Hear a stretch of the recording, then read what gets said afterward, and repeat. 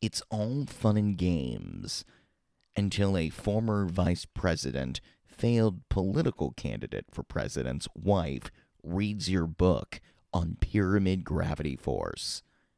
Yes, that's covered in the show, as well as water fueled cars, Tesla's contribution to physics, quantum physicists' non contribution to anything, supposedly. What's going on in Oak Island? Where did the Malaysia airline flight go? Are there deep underground military bases? Physically possible, even? Can we time travel? What is the purpose of the Hadron Collider? What's going on in the Bermuda Triangle? It goes on and on and on. Why? Why? Because theoretical physicist, author, visionary, lecturer, overall guy that just knows everything, John Shaughnessy, returns for the Grand Unified WTF. It's Open Loops.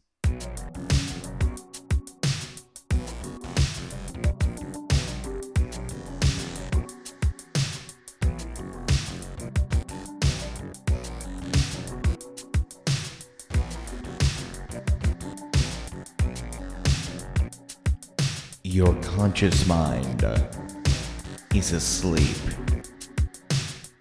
or it's just watching the State of the Union address. Either way, I'm speaking to you. Your unconscious mind is now tuned in to its favorite late night talk show for the shamelessly fringe. It's Open Loops with Greg Bornstein. Conversations that bend.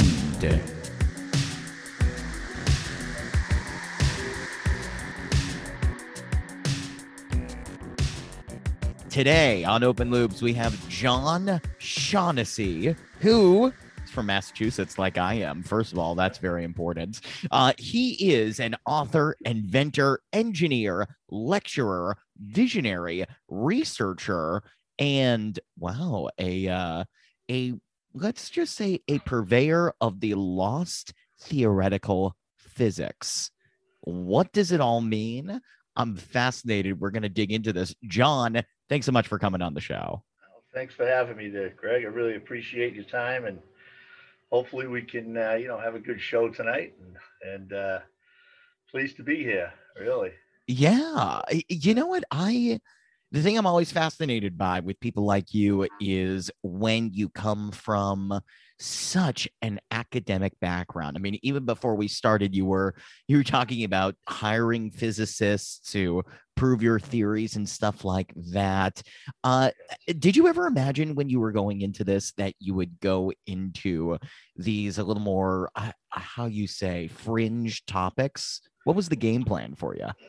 Just be honest with you, it was I was always been fascinated by gravity. It was I studied it on my own, and I read all the books. Einstein's theory of relativity, special relativity. Anything on gravity. I just was obsessed with gravity, and as a young adult, in my 20s, and um, I thought that was the next big thing. Manipulating gravity is it. Once you can do that, space time, and you can open up portals and jump from one end of the universe to the other, and Wait a minute, uh, manipulating gravity. What does that mean exactly? How do you manipulate something that seems just so solid in our understanding, at least from yeah. my understanding? Yeah. Well, yeah. It's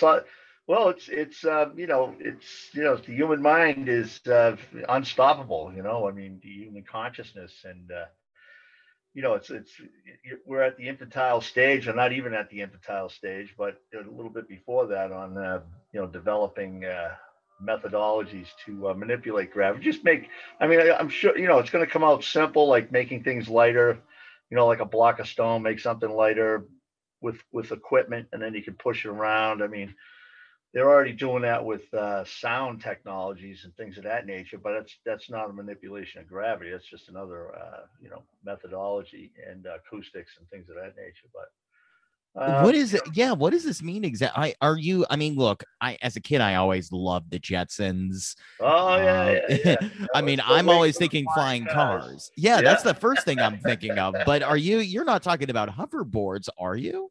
Yeah, I mean, yeah, talking about hoverboards, cars that hover around, planes, spaceships, you got it, you name it, anything. So, yeah, well, once you can manipulate gravity and do it without an enormous amount of energy, then it's just another propulsion system. What? How Get is this from point A possible? to point. What have you been able to do, John? Well, not much. I mean, as far as I've gotten with some with experiments, I've managed to get my papers seized in Berlin, Germany, by What? by by, by German customs. I was going back and forth with some physicists over there, and we were I was coming up with a an experiment on how to manipulate the weight of an object, and Yeah, they were fascinated with my experiment. And I mean, it was obviously it was for intellectual stimulation, but there was also some money involved.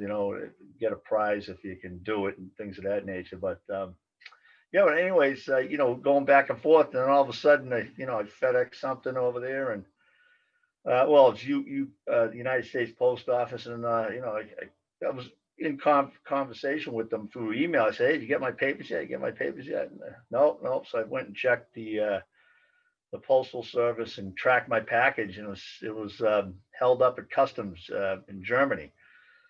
So I had them look into it, and they told me no, it was U.S. Customs has it. So it was back and forth for like 30 days. Finally, they let it go.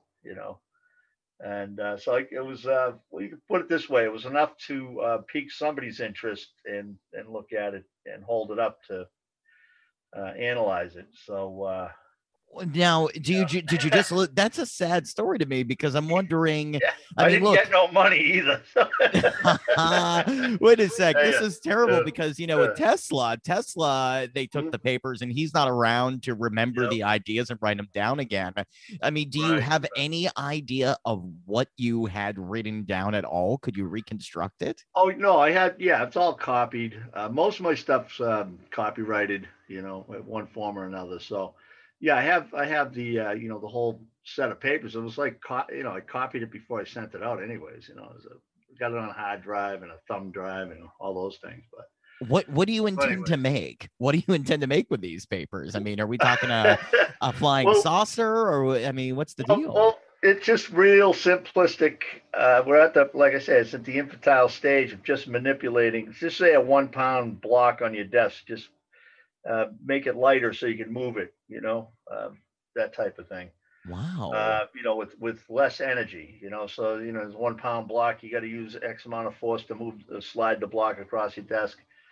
If you manipulate gravity, you lower the force required to move it. So it's real simple mechanics and Yeah. machinery. But anyways, so that's about where I'm at. As far as that's concerned, I have done my own experiments and had some success of lowering the weight of things on scales and things of that nature. But the important thing is in this business, you want it to be completely removed from the experiment because you'll taint it or you'll be accused of tainting it or doing something to manipulate the outcome.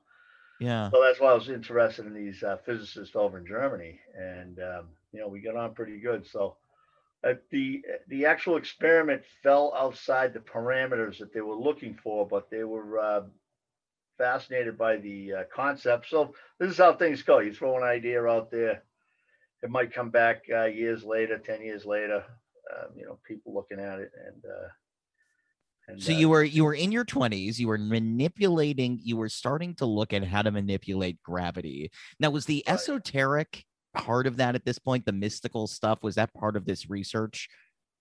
I'd say no, no. This is all on my own. Just doing things Okay. of that. Now So you were that's just more of an inventive physicist. Just yeah, like the 20s. I've been in a personal background, a little background from me. I've seen the United States Navy and the propulsion engineering divisions, and so around a lot of equipment, a lot of machinery, The Navy, you don't realize how much technology you really get exposed to on a ship, and you just don't realize until a year or two later. You're like, how come I know so much? Oh yeah, well, I was exposed Yeah. to all this stuff for like 3 years or 4 years. So yeah, so you get that. I get that behind me. Then I got into the engineering business, power plant, power generation.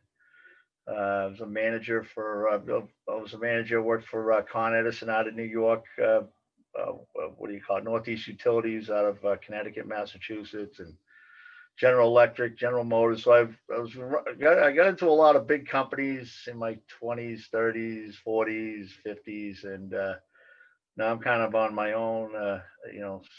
Somewhat retired, but still keep busy doing things. And this Germany incident happened about 2, 3 years ago, I think. About 3 years ago. Yeah. Yeah. Now, wait a minute. So, How much did you learn? I have to ask. I mean, yeah.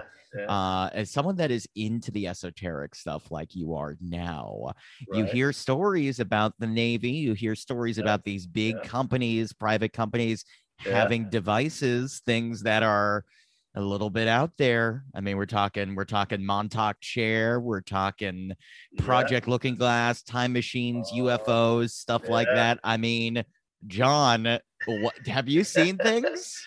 I've seen some pretty bizarre paranormal things in my life. I'd have to say. I mean, Is one there of technology? Do they have the technology to do some of these things, teleporting, all this stuff? it. I guess it's left to be seen. To be honest with you, it's out there. It's whether or not um, the right people that are reverse engineering it can tap into it. But Oh, I'm sure. interesting. I mean, it's like it just we've been down here for hundreds of millions of years, modern man. I mean, it's get into Michael Cremo's work and all the data and research that he puts forth. It's undeniable that there's highly intelligent beings that have been here before, and I think we're the we're their lineage.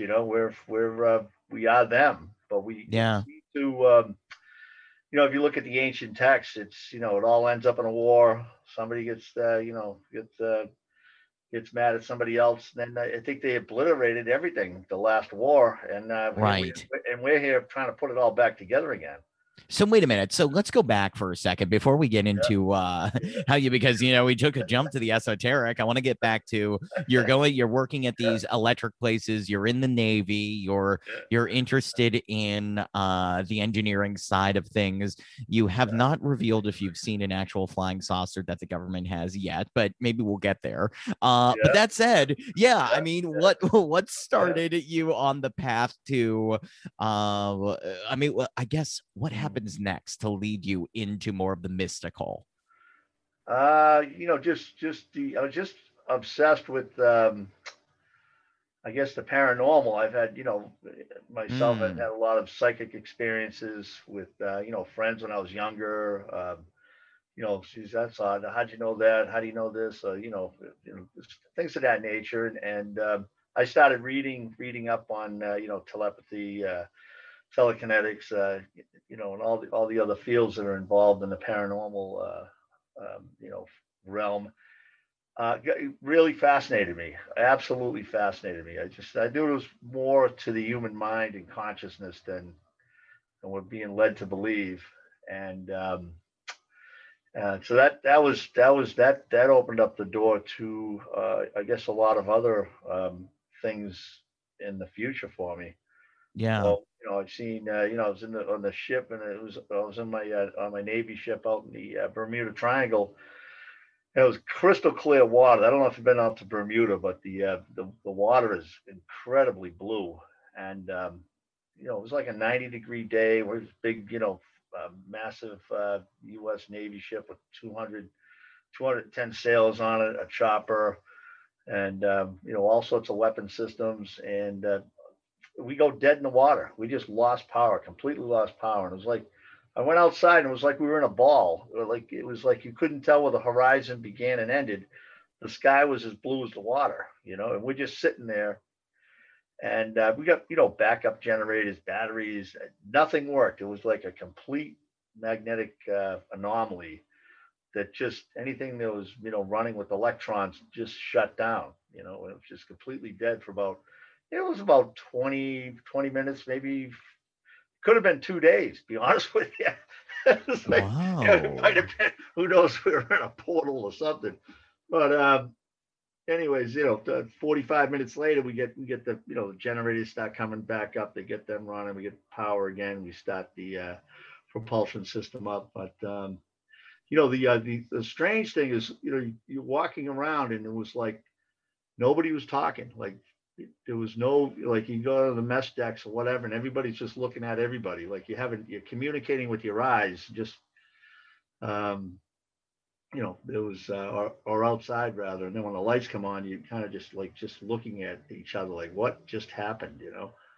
And there was never an official bulletin put out about what happened. It was just put it in gear and keep going. Hope it doesn't happen again. So Yeah, wait a minute. So was this did you have any other was this a regular occurrence around there? I mean, you hear about the Bermuda Triangle, but nobody really talks about firsthand, at least. I've never well, partly because do they ever come back? well, A. yeah, But right, B, yeah, I mean, I've never really actually heard testimony from someone that's been there. right. What exactly is going on there? Did you have other fellow comrades that had experiences as well? I mean, Yeah, yeah. curious. Uh, well, that was like a big experience for everybody on the boat. We all shared that experience, and Can people that was. substantiate that if we were to talk to them? Oh yeah, yeah. If you get the guys that were on the ship at that particular year, yeah, yeah, that can be substantiated. Absolutely. Interesting. Yeah, a Interesting. lot of them are still alive actually. So Oh my I keep in gosh. touch with some of the shipmates there over online and things of that nature. But Is that something the yeah, government wants to hide? That incident? Do they want to cover that up or it's who. Yeah, well, no one's ever asked them about it, but I would imagine it okay. they probably don't. Yeah, they're pretty secretive with things like that. I don't know why. They don't say anything unless they absolutely have to. Hey, Greg here. Couple things I want to tell you. First of all, I'm doing hypnosis again. If you'd like a free hypnotic discovery call, and believe me, I even do hypnosis with you on that call, see if it's a good fit, make sure to go to the link in the show notes and book a time with me. Love to work with you. Also, if you enjoy Open Loops, make sure you follow this podcast. Go to Spotify, you can follow it, Apple Podcasts, and if you can rate the show and leave a review, go to ratethispodcast.com/open loops. Again, ratethispodcast.com/open loops. It really, really helps get this content out there. Thank you so much. And now, here's John. Yeah. Yeah, Okay, so you have this really I suppose you could say interdimensional experience yeah, in the yeah. Bermuda Triangle, and then what else happens? Well, so we got out of there, and then years go on, and you still you know uh, just seeing things, and then I think I get into the mid '90s, and I saw a UFO going down the Mass Pike, if you could believe, right? What? So I'm cruising down the Mass Pike, and I'm like seeing this thing in the air, and it's not like your typical UFO with the shiny lights and Yeah. the out of the movies and things of that nature. It was like it was a vortex in the sky. I guess the nearest you could do is say it was like a cloud. You were underneath this thing, Yeah, so right. you're underneath its propulsion system, and it was distorting space time. And Holy I'm looking at it. moly. I'm cruising down the road, and there's this lady beside me. She was in a jeep, and I'm beeping the horn and pointing up at the out at the window, and she just wouldn't look over. It was like I wasn't even there. It was like, what's going on with this woman? So I kept an eye on it. I'm cruising about 65, 70 miles an hour, and I just kept an eye on it, and you could see it like move across the sky. Like it was not a cloud. I mean, this thing was in blue sky. It was just out there by itself, and it would just just move almost like without, it would just end up in a different place. You know what I mean? You didn't see, you couldn't. I don't know how to explain it, but it would Yeah. just end up in another place. I kept looking at it, and then finally it kind of changed shape a little bit, and then just kind of went up and out, and then it was just out of sight. But it was in the east. So I get home. I was going to Boston. I get to Boston, and geez, I got here awfully quick, and I'm looking at my clock, and then I said that can't be right. So I didn't think nothing of it. I get to my family's house, and I look at the time, and I'm like, what time is it, right? And they, this time. It's like, geez, that's crazy. I should go back out to my truck. The truck that I was in, the clock was actually an hour ahead. Now it wasn't around. It wasn't around. The Savings time or the daylight change. daylight Yeah. savings time, right? So I'm like, that's crazy. So I started. I did, and then, my humor. I'm always use humor to get through things. So I'm laughing. I said, hey, Yeah. my people came to get me, but they forgot me. They showed up on the pike, on a UFO. And they're like, what are you talking about? The things of that nature. Right. So, Right. so I was doing something out in the backyard, working on a car or something, and my brother yells out the window and says, "Hey, they got that thing you saw in the sky. It's on the news, right?" Well, what are you talking about? They go, Swiss pilots just reported a UFO in that area. Like, I'm like, and then I could, the color just drained out of my face. You know what I mean? It's like, Oh my gosh. so I mean, but airline pilots to come out and say they saw a UFO. Zach did the same time almost, and but they were looking on top of it, or they were eye to eye with it, and it was a lot more of a different, more of the Hollywood look, with the, engineering and geometry and things of that nature, and Yeah. so those two pilots actually, you can go check that out in the newspapers. I mean, it's still, I think it was in 1995, a Swiss pilots report a UFO over New York and Boston. So anyhow, Wow. yeah, So so so s- so back that was then interesting. you didn't back then you were you more open to that type of stuff in general, or would you have Not questioned? not really. I mean, to this day, I find it hard to actually talk about seeing that actually seen one. It's like embarrassing. Yeah. It's like, it's always another quack, but yeah, I mean, I sometimes I argue against it. I don't know. There's something inherently,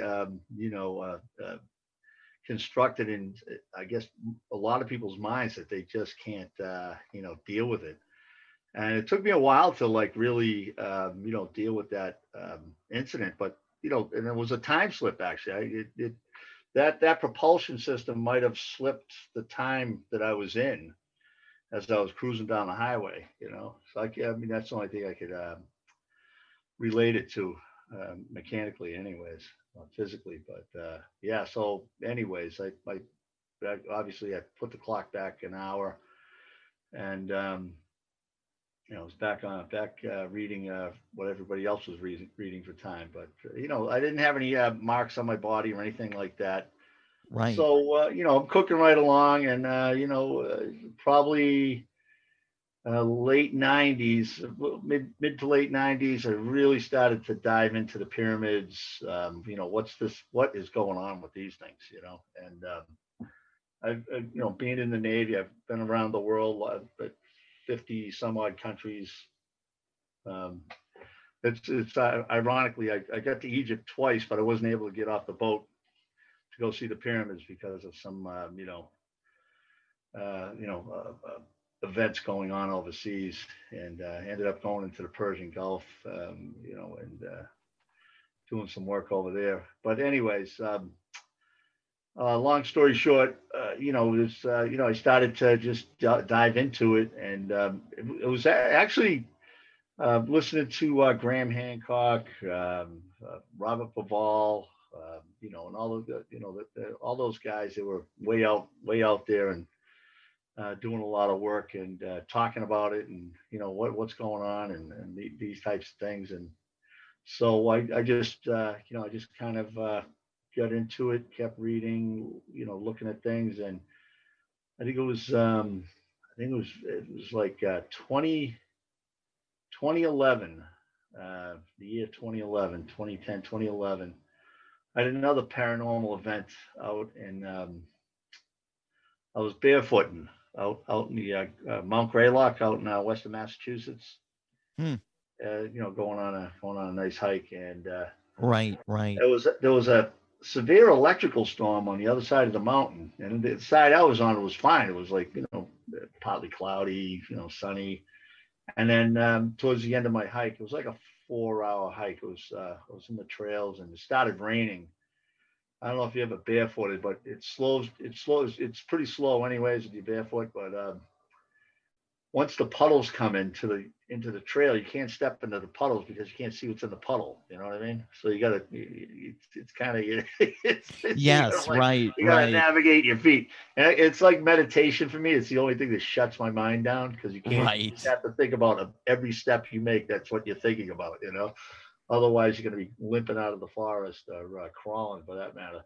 Anyways, so I get out of that. I think it was like 2.5 hours on the, maybe 3 hours in the woods, and then I walked the road back to my car, and on the way back, I was just walking down the road, and little bit of rain, it just drizzled, that type of thing. It was like I think it was in the early fall, late summer, and I just looked onto my right and noticed something blue in the woods, and okay, what's going on now, right?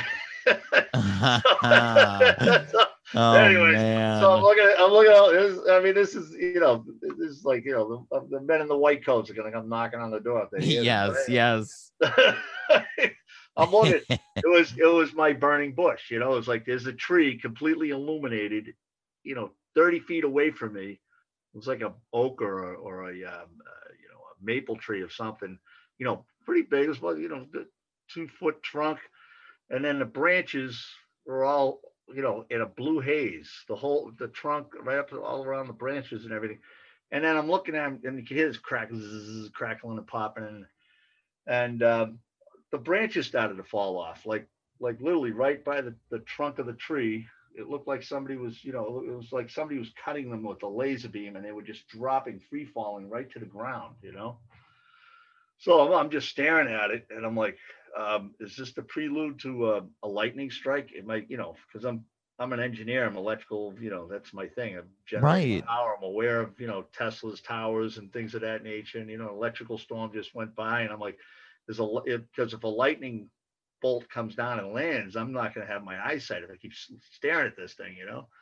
So there was just kind of like I kept an eye on it. Looking forward, looking backwards, and on the side, and of course nobody's there. I ain't got a cell phone. So I go by. So it kind of like it started to die out. Because I turned around and looked at it. And I was actually petrified of a lightning strike, to be honest with you. But I guess it took me months because I might be the only person on the planet that's actually seen this type of paranormal event, right? Where a tree is illuminated in the forest and the branches are falling down, right? So anyway, long story short, the nearest I could get to finding out, the description of what I saw was it's called St. Elmo's fire, and it used to be more for ships in the harbor. You would see the sails or the yard arms and the masts or the beams of the ship and ropes and things would somehow they would illuminate with a blue haze on them. Right. And then I think it was St. Elmo himself saw something in the woods that fits my description. Not completely the same, but it was something to that effect. So, you have these, this is, so I wonder how you start to piece all this together, because as someone that's an electrical engineer that isn't into Tesla, I mean, you're into Tesla, but I don't Yeah. know. I mean, are you into the more mystical aspects of Tesla at this point, or are you more like my father who went to school in MIT for engineering? It feels like you're much more on the science side at this point with a couple Yeah. weird experiences. Yeah, I would have to say more of the science side, but I guess it's a mix. It's a blend of the Yeah. two because I mean, obviously, I mean, being an engineer and uh, and knowledgeable about Tesla's work with his, what was it, the Wycliffe Tower out in New York? I think he put together, and he was. I think there's a lot of misinformation out there. They think it was a cell tower. He's transmitting power, this, that, or the other thing. But I think what he was working on was the differentials between the ground and the atmosphere. The atmosphere has current. Like I think it's every 300 to 500 feet the current changes. Mm, So the first 200 or 300 feet is, or maybe 500 feet. The number escapes me now, but it's 100 volts, right, between right. the atmosphere and the ground. Then you go 1,000 feet, it's 200 volts. You go 3,000 feet, it's 300 volts, and so on and so forth. So there's a current wrapped around the whole planet, inside this magnetic field that we live on. So that all being said, this is not exactly what was going on with the what do you call it, my event out in the woods there. But I think what was happening out there is that there must have been an iron deposit where this tree was, or gold or silver or something that was highly conductive, and it actually was charged up from the previous lightning storms that happened that earlier that day, and it was Hmm. just discharging back into the atmosphere. So that was something like that. So I found the tree that, not too long after that, I went up there, I found it. I went snowmobiling up in the wintertime, I found it was burnt. It was just burnt. It was dead. And I think they cut it down like a year or two later. They cut it down because it was close to the road, but to me, it didn't, look like it was going to be a problem or a safety hazard for anybody. But sometimes the forestry people do what they do. They just take things down. And so, anyways, I know where that particular place is, but it's definitely a highly, I'd have to say, a highly energetic, magnetic, maybe a dense gravitational um, uh, focal point on that particular part of the mountain. Right. Yeah, yeah. So, anyway, So, yeah, at what point does well, I here's the guess that'd be question. metaphysics. Yeah, yeah, I was going to say, at what point does physics become metaphysics for you? Yeah, that's a good question. Real good question. I get Brad Olson might be able to answer that better than me. He's got a few books. He's going to be on Yeah, in the he's going to be at this conference conference. we're He's at at this the weekend. conference. Yeah, yeah, Yeah. But I mean, you've yeah, studied this. I mean, yeah, and I wonder for you, could it have just been, this is a question I always ask, but why yeah. not just keep it at physics? Why, where in your life beyond the paranormal, I guess the paranormal experiences probably made you think there was something more. But as somebody that is so well versed in the sciences, was in the Navy, you studied at different electrical engineering companies, and you Yeah. were doing it. I'm always curious what makes you go over to going, yeah, no, this isn't just physics. There's something beyond here. Right, right. It really is. It's like it's multi-dimensional. I think when you transcend dimensions, I think that was probably where you're getting into metaphysics. You're getting outside of the three-dimensional world that So what was happening in that it places forest? in. Yeah. So what you're saying is what was happening in that forest because something happened from earlier in the day, Yes. that's bringing in another dimension, the time dimension, that Right. it has left an impression, and you really can't explain that beyond, you can't explain it in normal traditional physics. It Right. Right. Yeah. Yeah. Yeah.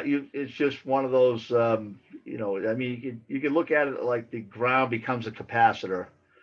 like your coil on your car, which is a Tesla coil. I mean, the primary and secondary coil, and somehow that location was able to, like a Van de Graaff generator or something, or a cloud building up static electricity, because it was definitely a static charge. Hmm. Who knows what kind of voltage, millions and millions of volts, to do that kind of light show for me. It was a wonderful light show. Yeah. Of course, I go to work and I explain to a couple of guys what I saw, and they're looking at me and they going. Then there's dead silence, and they look over and they go, "You saw this?" That's all. These are educated people. That's all you got out of them. Well, that's what's so interesting about you, John. Yeah. You sound like such a New England guy. Yeah, Just like a regular, like run, like yeah, yeah, I'm yeah. gonna meet you at a bar, have a drink, we're gonna talk about the There you go. Patriots Yeah, and all yeah, this there stuff. you go. But Ruined. you have this Yeah. other side to you. I wonder how you I Like mean, like yeah. Goodwill Hunting on acid, maybe. I don't know. It's amazing you to own this identity Yeah. is I wonder if you ever did run into trouble with people who are just going, John, come on, dude, you're in Harvard town here. Yeah, yeah, You cannot be talking about yeah, pyramids yeah, and all this fringe stuff. I mean, did you ever yeah. encounter that? Did you have pushback from more academic in quotes people? Oh yeah, oh yeah, definitely. There was, it was just they just draw a blank. It's just you're a conspiracy buff. You're alien type of guy. Think about the aliens and conspiracy things and everything like that. So there's more to this than meets the eye. There's and then you got these megaliths all around the planet. And I always Mm. fall back and say, well, give me an explanation for this, or give me an explanation for that. But yeah, yeah, I've gotten pushback. When I first came out with my theory on, that the pyramids held a gravity theory, and that they were actually doing work and manipulating the magma currents in the earth, so we'd have a nice quiet night, so we all get to sleep without a plate slips and Yeah. earthquakes every 24 minutes, right? So so that's kind of what I so I got beat up. I mean, it's like you write a book and you lose a lot of friends, you gain a lot of friends, you trade up friends or whatever, and things of that nature. But all in all, it's kind of like you got to you just got to follow your heart and just go with it for real, and Yeah. chase it down. And I started to come up with a lot of physical evidence. I got as far as I'm concerned, I have more physical evidence to support a gravity theory than mainstream academics do today. They don't, they have their 200 years of or 100 some odd years of great minds, brilliant minds, and they talk, they talk in way above my capacity. And but anyways, but I'm from a ground level, from a grassroots level, I'm putting out this physical evidence saying, well, this lines up with this, and and you can't deny that these two don't exist. And the last physicist I went through with, I mean, he was publishing papers monthly. He taught it. He had tenure. He's still teaching. He's board certified, you name it, and works for big companies. And he's we got into it, and we went downtown, and we went through all my stuff. And he had this Python code, Python software. We shove all the pyramids and volcanoes into it, and you come up with a number on what's the relationship between the two as far as alignments. And it was pretty low, okay. But that all being said, my actually theory is based on all large pyramids have a volcano alignment with them 180 degrees opposed to them on the same approximate latitude. longitudinally too. And we punched that out, and I said, okay, let's do pyramids over 150 feet or 200 feet that are in the millions of tons. We put that in, and it was 100%. Every one that's over 200 feet has a volcano alignment in the same approximate latitude, longitude Mm. too. So that's 180 degrees.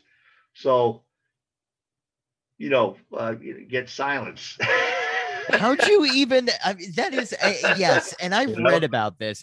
yeah, I've read articles about your work. I've seen some stuff about it, right, and it is a remarkable theory.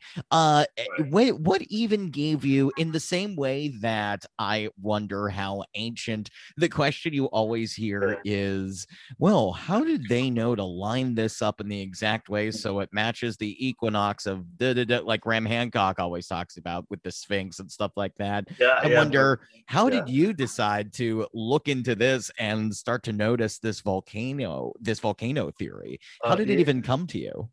Well, I was at the house. I was in my house, and Makio Aku, he's another brilliant physicist. Oh For yeah. some reason, he was on the TV when I walked into the room, and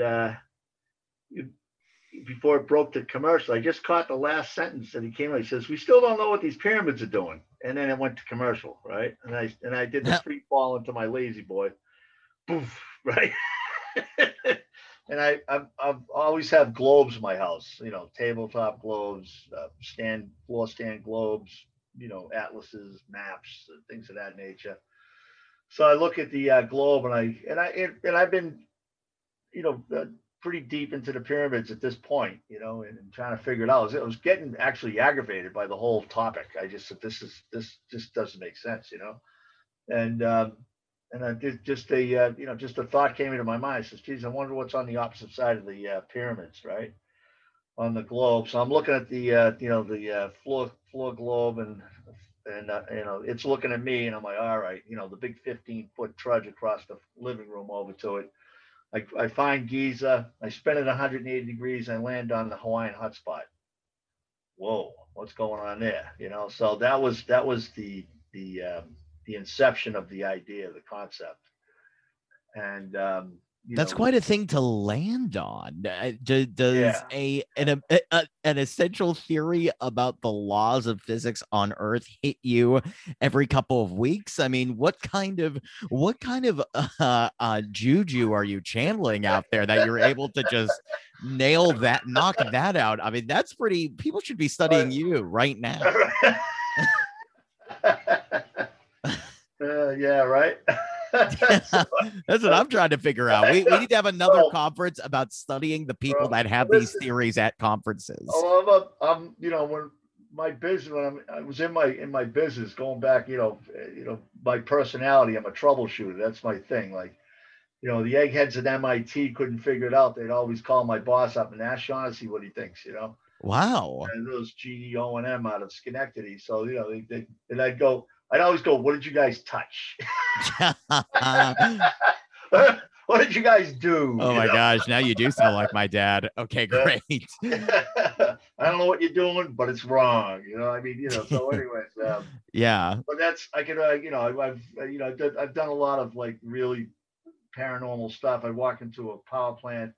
I never laid eyes on a gas turbine or and they'd have a problem. They couldn't get the fuel to swap over from oil to gas, and I'd go in and I'd start hunting and pecking. And I mean, these guys threw their hands up. There's 3-4 days trying to get this thing to swap over, and I go in and I grabbed the head engineer. His name was Rick Luby.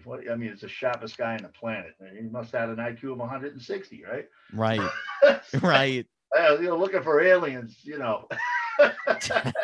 Ah. Go to GE, right?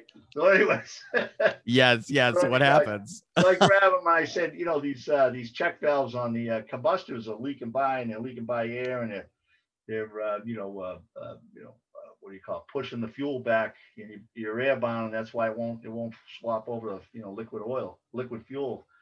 And he's looking at me. He goes, no, no, no, no, no. And I grabbed him by the ear. I said, did.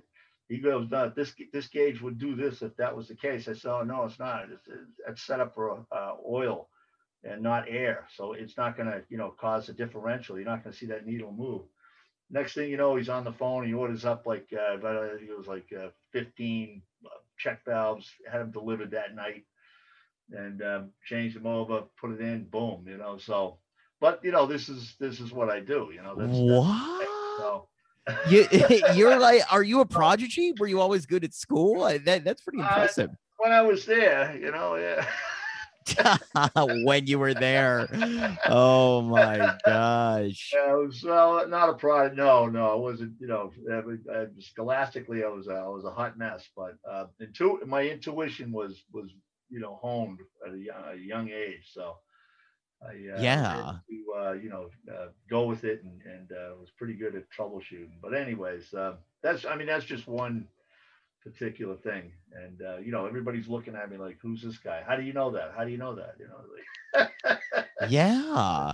I so want to know anyway, what other, I mean, look, I'm fascinated by this pyramid stuff, but I'm also really interested in the everyday intuitive hits that you get that are just mind blowing. Like I want to know more about that.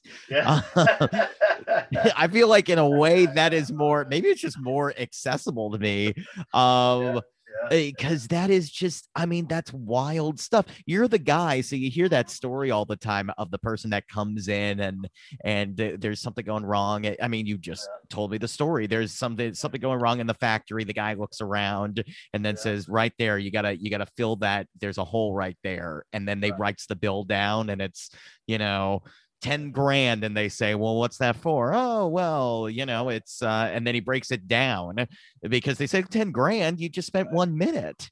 And they said, yeah, well, it's $1 for the one yeah. dollar for the advice, and then 999 for 999. the experience. That's it. You're that guy, but I Yeah, don't yeah. even want to pay you that because you didn't even have the experience. You're just intuitive.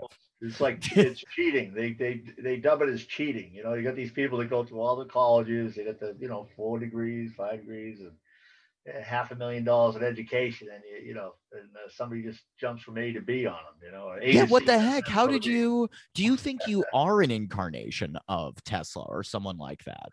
Like a Uh, reincarnation? no, I don't think of a Tesla. Maybe I don't know. I don't know. I know uh, that I don't. I really. I'm too humble to associate to these giants. I'm not that big. But what one thing I did get in my what do you call it, in my a confidence, I guess, a little confidence that I was going in the right direction. It was recently, fairly recently, was Isaac Newton's papers, unpublished papers, were going up for sale at Christie's.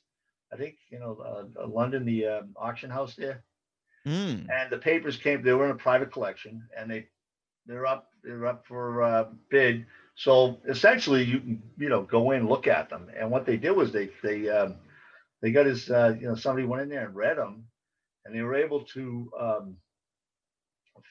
get to a part where what he thought of the pyramids, and he was obsessed with the pyramids, saying that it held a gravity theory. So that's Isaac Newton, right? Oh, So that was like, I'm not Newton, but right. But but that's I mean, pretty interesting. yeah. So he was he knew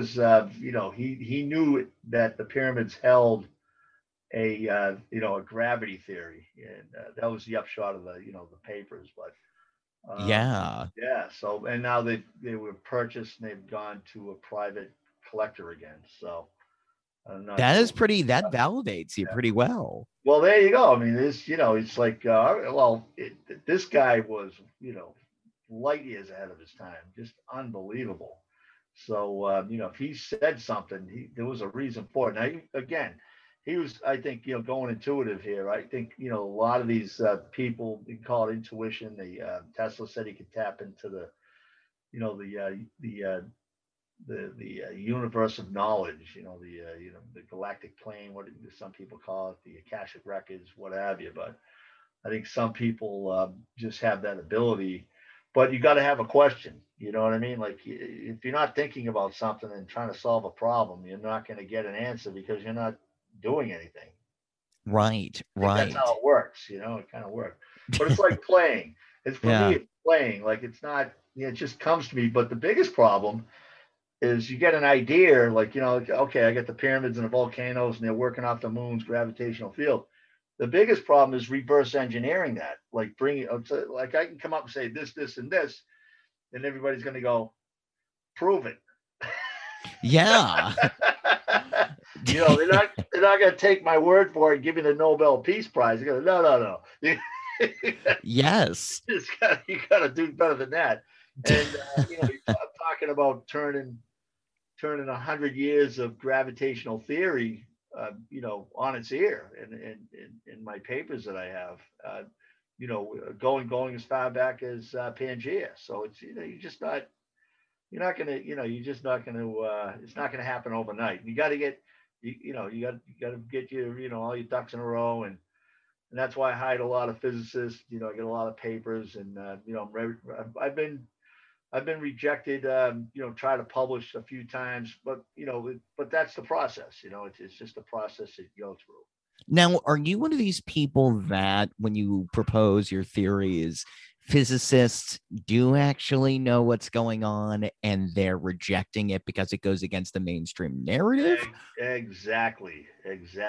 Because that's what Yeah, Stephen and Evan Strong yeah. say. Like the alien people always say, oh, yeah, they know. These academics just don't say they know. And if you try to propose it and bring evidence, they're going to shun you because they don't want people to know this. Right. Yeah, I mean, what is going on? Why this banning of free thought in science? Well, it's a it's everything's built on as far as I'm looking at is well, not everything. I shouldn't, it's a broad statement, but some areas, a lot of things are built on the best knowledge and science of that day. And you're going up to a physicist, a guy that's got 10 years, hundreds of guys that get 10 years at the university level, publishing books, teaching kids year in year out. And you're going to go up to him and say, hey, everything you've been teaching since you got here is crap. It's all wrong. This is the right way. They're not going to listen to it. Want to hear Yeah. it, unless there's a significant benefit, and then going back to making things lighter and manipulating gravity. You really got an uphill battle. I mean, you can publish your papers, you can put, I got equations, and I got the physical evidence, and it's really, it's not that, it's like Einstein says, if you can explain the theory to a 2-year-old, you got a good theory. Or maybe it was a 3-year-old. Wait, what is the theory of John Shaughnessy? If I'm gonna E equals MC squared for Einstein, Yeah, what are the letters I could put on the board and say, yeah, that's the Shaughnessy equation? that's AMC squared. Let me see, times L divided by DB equals S. Oh my gosh, you actually have one. Wait, you actually have one. I got a few of them actually. I went in. I went in to what's his name there, Isaac Newton, and I took a couple of his laws of motions and I squared them and made them into energy, and came up with a few. I got different, a lot of words, central gravical force, things of that nature, where spinning objects actually are manipulating the gravitational field, Oh my things of that gosh. nature. So I've done a few. I got 3 or 4, maybe 5 good equations. So they're pretty, and they've been tested, and I've had mathematicians, get out of my own pocket. Hey, is this right? Does this work? Is this balanced? Yep, that's balanced, but it's only good if you're right. Right. You have to be right. Well, but as far as the equations are concerned, it's balanced. It's a balanced equation, but everything I say has to be proven in some way, or accepted. Not so much proven. It's already proven. I have the physical evidence to back up most of my stuff. Now, wait a minute. Let's talk about some of this physical evidence. What's a good example of something that you have that Daily, yeah, yeah, daily physical evidence. Um, you'll see, a moon high tide, and the opposite side of the planet, you have a moonless high tide, right? So that and essentially that's kind of like, okay, you got the pyramid on one side and you have a volcano on the other. Well, how does a volcano um, produce allow magma to come out of it? Because what you're doing is you're lowering the gravitational field on the opposite side of the planet. That's what the moon does. The moon, pulls the high tide on one side of the planet, and by doing that, it lowers the gravitational field on the other side of the planet and allows a moonless high tide. And you can get 1,000 physicists in a room today, right? Even 100. Not be 1,000, over exaggerate, but probably Right. maybe I might be right, but just say 100, and none of them can agree on what causes that. That all of them will have a different explanation of why that happens. So that's one physical thing that you see every day. Another physical thing you see every day, well, not every day, but in different seasons, you'll see large uh, storms in the ocean, hurricanes, typhoons, and you'll see them spin up, from convection heat and things of that nature, and you'll see them spin up, and these things actually raise the ocean for 100 miles in diameter, hundreds of miles in diameter. They'll raise the level of the ocean 2, 3 feet, 50 feet, 20 feet, whatever. And you're talking a massive. I'm talking about getting close to hundreds of billions of tons of water being raised. Okay, now if you go and go online, they get these things called wind maps, and you can look at the globe's actual storm systems that are on the globe real time, and you go 180 degrees from that storm number one, to say hurricane number one, and you go 180 degrees across the latitude and 180 degrees longitude, directly across, straight across, Yeah. and you'll see another storm. It'll be a storm coming into existence, or it'll be they developed almost simultaneously, and they're out there in the oceans, and they're moving, but these are things you can physically see happen.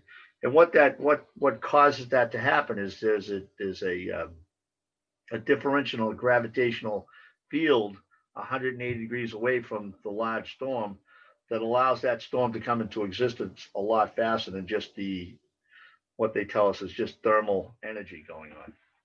Excuse me. Yeah. So wait a minute. So what is this? So this is proof that gravity is not the way, it doesn't work the way we're told it does. Is that the idea? That's what I'm proposing. Yes. Yes. Now, again, to get that 100 physicists in the room, they're all going to have a different opinion on gravity. Yeah. And everybody's going out. You got the quantum physics, grand unified theory. You got special relativity, you have string theory. People coming up with theories all the time. It's just this is what they do, and they're all searching and looking for the that magic bullet, I guess, that says, okay, we got it. Boom. There's no denying it. So we've got a tabletop experiment going on. This is, everybody can see it, and this, that, and the other thing. So, and that all being said, so my theories are basically against simple things like Pangea, the massive continent on one side of the planet. Now, in my world, a massive continent on one side of the planet would not, the planet would rip itself apart. It's just the way they have it set up like that. The reason the continents look like they were all together at one time is not because they were, it's because the mid-ocean ridges, the mid-ocean ridges in the Atlantic, Pacific, and in the Indian Ocean actually mimic the two continental shelves that are above the water, that actually the landmass that are above the water that actually look like they came together. So here's a theory, and there's not one mention of the term gravity in it, Pangea. So, and I going full circle, I came up with my own theory on how the original land masses came into existence.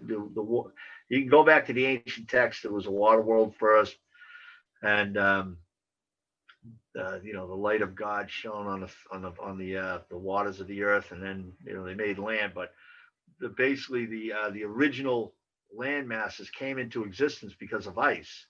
just say North America lines up with. Now, this isn't volcanoes and pyramids. This is like continents actually line up with continents. The Himalayas line up with the Americas, right?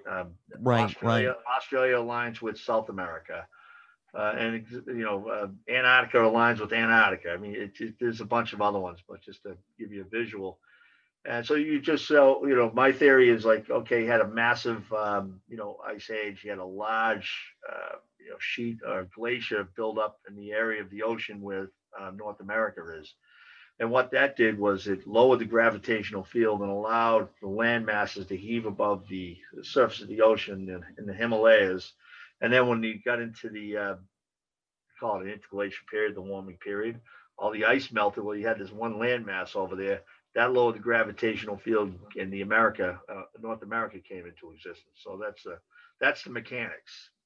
And another thing is you can look throughout the universe and you can see that everything is spherical in nature, right? Like gravity, and this is part of my theory too, is gravity has a self-balancing mechanism in it. Like it wants to be round, it wants to be balanced. You look at the planets, you look at the stars, they're all spherical at some point. Once they get to a certain mass, they manipulate themselves and they get into a spherical shape. And there might be exceptions to that rule because because of the exceptionally cold areas, but most stuff that comes into existence, it starts from heat. So if you got warm molten mass, it's going to rotate into a or spin into a spherical mass at one point or another. So, but I don't know if I'm making any sense. But. No, wait. I'm just trying to figure out what the next. So what's the connection here? So if it's spherical, what does that mean then? Well, it's balancing. It's everything in the in the gravitational world is gravity has a self-balancing mechanism, meaning it'll lower the gravitational field on the opposite side. If there's a big lump, it's going to lower the gravitational field and allow mass to fill in on its own. And what is this challenge? What conventional view on gravity does this challenge? What? Say that again. What this theory about the spherical nature of things and the heat? Yeah. Is there a mainstream narrative we're being told about gravity that you're going, no, wait, check this out? No, there's no real. That's the beauty of modern day physics. If something can't be explained, they ignore it. Have you brought this to people? I mean, have you proposed this to people and had people throw back at you? Well, they do say that gravity does that, but it's not as they don't drill down into it as deep as I do. So they say, gravity causes like the sun, right? It's molten blob. It's massive nuclear fission going on. It's a giant gas monster, and the gravity comes in from all the whole outer area of the sun and pushes it all in. And so that in and of itself is one explanation, which is right. But when it comes to smaller planets and things of that nature that have mountains and oceans, and you have what I call is live gravity and the static gravity on the planet. And explain that. Well, you take a mass the size of the Earth and put it out in the middle of the universe, completely void of any gravitational field, right? It's just going to have like a static gravitational field on it. There's not going to be any, changes going on with it. Now you take the Earth like right now, and you have all these external gravitational forces exerting on the planet. The sun, for one, keeps us in this orbit that we're in. We move 1 degree every day, and 365 degrees a year, and 360 degrees. That's a little bit more like, well, it's nil, but isn't that one of the contradictions? There is a theory about that, right? That the time is a little bit off because it's 0.25 or there's something weird going on there. Yeah, it's like 1 degree, 1.0000001 1, or something like that, that makes us you get that extra day, that extra 5 days out of the one trip around the sun. But anyways, so you have that, and then the biggest Tour de France, or Tour de Force, rather, excuse me, is the moon. The moon's the largest, uh, you know, live gravity effect on the planet Earth. So it creates the high tides. It messes with the weather. It has an effect on the weather. Has effect on the magma currents, which nobody but you and me know about right now. And What? What do you mean nobody except us knows about right now? What are those?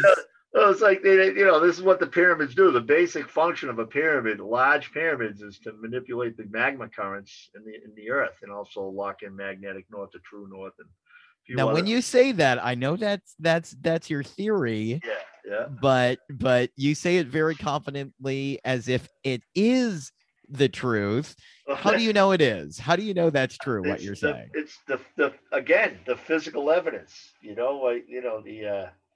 that it's just the physical evidence. You see a pyramid on one side, you'll find a volcano on the other side. It's just as plain as the nose on your face. You just can't deny it, right? That's so fascinating. I mean, it's evidence, physical, observable, repeatable evidence, and it's just that simple. But so you have physicists. You have the Barry Center, which was Dr. Barry. He was a guy that came up with the gravitational field on a planet, the center of it. Like, go back to that static planet that I put in the middle of the universe all by itself, void of any gravitational effects. It's just static, right? But if you put a moon around that and put it in orbit around it, what it does is it stretches the gravitational field, the center of the gravitational field. It actually moves it off the planet towards that moon, and that's what's going on, on a daily basis when we spin through the gravitational field of Tell the. me this, John. If we were to remove all the pyramids right now on this planet, what would happen? Bad idea. I really want to know, what are we going to start floating? Is every volcano going to erupt? What's your theory on this? The theory is, and this is, you can keep this close to your heart, right? All right. The reason we don't have super calderas launching right now, Yellowstone. There's one down in South America. There's actually the Bermuda Island is in two extinct calderas that make up the island there. Is because the pyramids on the Giza Plateau and the other pyramids, they've fallen into ruin because of age. They're in Saqqara, Abusir. But anyways, long story short, the main relief valve, the main magma relief valve on the planet is the Hawaiian hotspot. Now, if you take the pyramids away and the Giza Plateau, and that seals up like normal, that's a continually erupting volcano. Now, if you take that away, you take the pyramids away, and that lowers the gravitational field and allows the magma to come up out of that Hawaiian hotspot, and it seals up like a normal volcano usually does. It blasts off and then it seals itself up. The next time you have external forces, like in 2018, we had all the planets align on one side of the sun, and what that did was it in the Earth, on the inner side of the inner planets, inner side of the asteroid belt there, it basically came in between the tugs of Jupiter, Saturn, Uranus, the bigger planets there. And you had a larger gravitational tug going on the Earth. Now, in 2018, you had a 3,000% increase in volcanic activity across the board. I don't know if you remember that, but the Hawaiian hotspot was pouring out millions of tons of magma for days and days and days until we got out of this alignment and the planets, basically settled out again and got on the other side of the sun. So anyways, so if you went ahead, like there was a couple of, God's beautiful children out there in Egypt. They wanted to blow up the pyramids to get rid of it, and they did have some chuckleheads that tried to do that back in 1100, I think. Huh. There was a Salif, am I saying that right? Salif, Caliph, I think it's Caliph. He was hell bent on getting rid of the pyramids, and they started taking apart what do you call it there, Menkaure, and you can still see the scar in Menkaure, which is the smallest pyramid. And they started working on it, and somebody came up that was pretty good with an abacus, and he went up to the caliph and he said, "Hey, look, it's going to take us like 1,000 years at the rate we're going to get to take this pyramid apart." Wow. So, anyway, long story short, if you get rid of the going full circle, you get rid of the pyramids, the Hawaiian hotspot's going to close up, and then you're going to have these external forces, the moon and the other planets, come into effect, and there's not going to be any place for this extra magma to come, to blow out and relieve the pressure, the mantle pressure. It's going to come out of Yellowstone. It's going to come in the form of giant tectonic plate slips. It's going to come in the Holy. form of Is this all supported in physics? I mean, even beyond your theories, is there anything that so this is mainstream science? Yeah, that'd be what I'm talking about. Yeah, this is but this is only my theory. This is my theory. Like none but again, I have physical, repeatable, observable evidence. You cannot deny the alignments. They're there. Okay, so you're saying, wait a sec. So I do want to get this straight. So if I were to go to someone that studies volcanoes at Harvard University as an example, and I were to say, hey, look, what or even the pyramids, if I were to say, hey, look, if you were to get rid of the pyramids on this planet right now, would they say something completely different than you? Or are they not thinking at this level? They're not at my level. No, they're gonna think, why you can't ask those questions. You ever get that from your teacher? You're not supposed to ask those questions. Oh yeah. You're not supposed to think like that. So anyways, yeah, I mean they have like 4 theories. There's 4 theories, and you go Wikipedia, and Wikipedia's got them. I haven't made it to Wikipedia yet. I gotta find my publicist. You need to. My gosh, these ideas are great. But time, when the time's right, hopefully it'll happen. But well, what I'm doing is I'm celebrating my posthumous fame right now. I don't think it's going to happen for 300 or 400 years. So I'm celebrating my. Oh my gosh. Oh man. Just kidding, but I love it. 4 theories out there, and they're absolutely. And I'm not putting these guys down. They did it, whatever they had at that time, whatever. But they're just not. They just not on. You've got to. It's almost like you got to believe. You got to just believe this happens. You know what I mean? It's like that. And in my world, it's like I have physical, observable, repeatable evidence, so you don't have to believe anything. You just see it. It's not it's physics. It's the way things operate at the planetary level. So. Is there weird stuff? Have you ever been to the pyramids and tested out what the gravity levels are like there? What would happen if you were to do some strange experiments? Yeah, I would love to do some experiments, and I just got back there last year, not even 13 months ago. Yeah, 12. I was in Egypt for 2 weeks, and I went to the pyramids, and saw a lot of them in Saqqara, Abusir, and did like 20 temples in 2 weeks, and it's just it was great. But yeah, the experiments that I want to do is just to prove that the gravitational that these things are gravitational lenses. Essentially, pyramids are lenses, just like a glass lens lenses the photons from the sun. You get into a tight focal point, get heat, set things on fire. Things of that nature. That's what pyramids are. Wow. Pyramids are graviton lenses. They bring gravitons into a tight focal point. And what I want to do is to prove this is that get the water tables. There's pyramids that still have like some water tables under them, and for the most part, what I would do is do a test the ground, get a reading on the ground levels, under the pyramid, the water levels under the pyramids, and then wait for the moon to come overhead, and then check the tidal charts in that area, and so I follow the tidal charts and see if the water levels actually rise underground with the moon, and then do it away from the pyramids. You know what I mean? Like go, 500 miles someplace where there's no pyramids, and then check the water tables and see what the difference is between water tables under a pyramid and water tables with no pyramids when the moon rotates over it. You follow what I mean? So there'll be Yeah. so in essence the your aquifers underground have tides. They rise and they raise and lower. Based on the actual location of the moon. So I mean that'd be one of my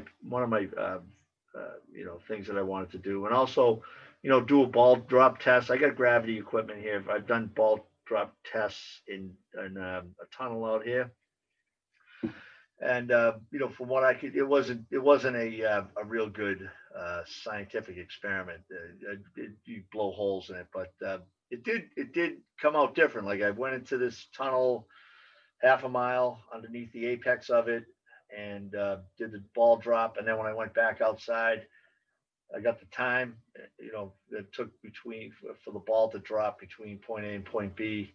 These are microprocessors, timers, and they click on and off when they see the ball, and X amount of milliseconds, and then it did it on the outside, so it actually dropped lower inside. It was slower inside the tunnel and faster outside the tunnel. So there was a differential. Huh. That is weird stuff. That is So very weird.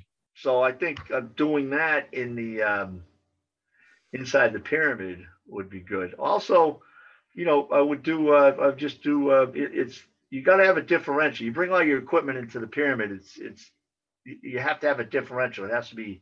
You have to have instrumentation on the outside and instrumentation on the inside, somewhat linked. Whether it's by a wire or by or physical location, and doing them like that. But they have had guys go in and do the gravitational experiments inside the pyramid, but none of it was in relationship with the moon. Well, again, live gravity. Like that's the whole concept behind what I'm talking about is you have to do this with the moon. So if you do a gravitational ball drop in the pyramid, just say the King's Chamber, and then you wait for the alignment of the moon, then do the same experiment, you're going to have a different number, right? Why? What? Because the moon condenses the gravitational field. The pyramids condense the gravitational field of the moon on it. So if so in essence, if just say the moon's like a right angle to where the pyramids are, okay, Yeah. and you do a gravitational reading there in the King's Chamber, and then you do one while it's coming up over the horizon, and then rising up over the pyramid. You're going to have different times. It's going to be a different speed that ball's dropping as this thing is moving along. Now I've done these tests with 1,000-pound weights, and there's a differential. There's a very small window, maybe half an hour, 20 minutes, where you have a change in weights. Well, you got to do it with large weights because there's small weights. It's like hard to do anything. But right when the moon just becomes not even visible, but right at the point where it starts to become visible, or right at that threshold, you'll see a differential in weights. They'll actually get lower. But once the moon comes right overhead, the weight actually settles back out to what it was before. It's like it hits some kind of an equilibrium. The gravitational field is you're in the saturated by it now, so there's no differential in the weight because the scale that's weighing it is also in the gravitational field. I don't know if I can't explain it too much more than that, but I have This is just fascinating. but I have witnessed this you know, and it's I've seen it, numerous times. It's And right. There's nobody's talking about this. No one in the mainstream media is talking about no, these no, properties at all. no. It's all they think I'm crazy. You can't do that. You have to have you have to have tenure at a college, and you got to have 100, scientists at the university level doing everything that. Yeah. I mean, What but about, it's and then where my does observation. Heisenberg fit into the Heisenberg principle? I mean, if the moon is Yeah, messing stuff up, I imagine that perception of something could right. also throw off what's happening. I mean, does consciousness affect this at all? Well, I know that it's because I'm doing all the experiments and things of my nature. I'm screwing up the whole thing because you can't I mean you can publish the experiment and the observation, but it's like you have to remove yourself and have somebody else do it. You know, but yeah, I Yeah, guess do you why not do that? I mean, could you get yeah, enough? Is that what you're trying to hire these physicists, nemesists for to prove you right? yeah, yeah. So And and I tell them the numbers that I'm getting, and they're like, oh no, that's impossible. Oh no, no, no. As well, you saying no, no, no. Has anybody done any experiments like this with the cycle of the moon? Well, no, not that I can. There's no papers, there's no books. I can't, see any. Okay, then. So you can't say no. You can. right. You don't believe it, but it's impossible. But it's there. It is. Yeah. So okay, so to go back to this pyramid theory, Yeah. about being in control of gravity and why they're there. Yeah. What do you had a couple of theories on the show, everything from well, it was clearly space aliens, it was clearly us before we became were but by the higher intelligent Yeah. versions of us. Yeah. I've had someone on the show say it was 3D printers. Yeah. Pyramids came from giant alien 3D printers. What Yeah. is your best guess so far about That's how these came into be?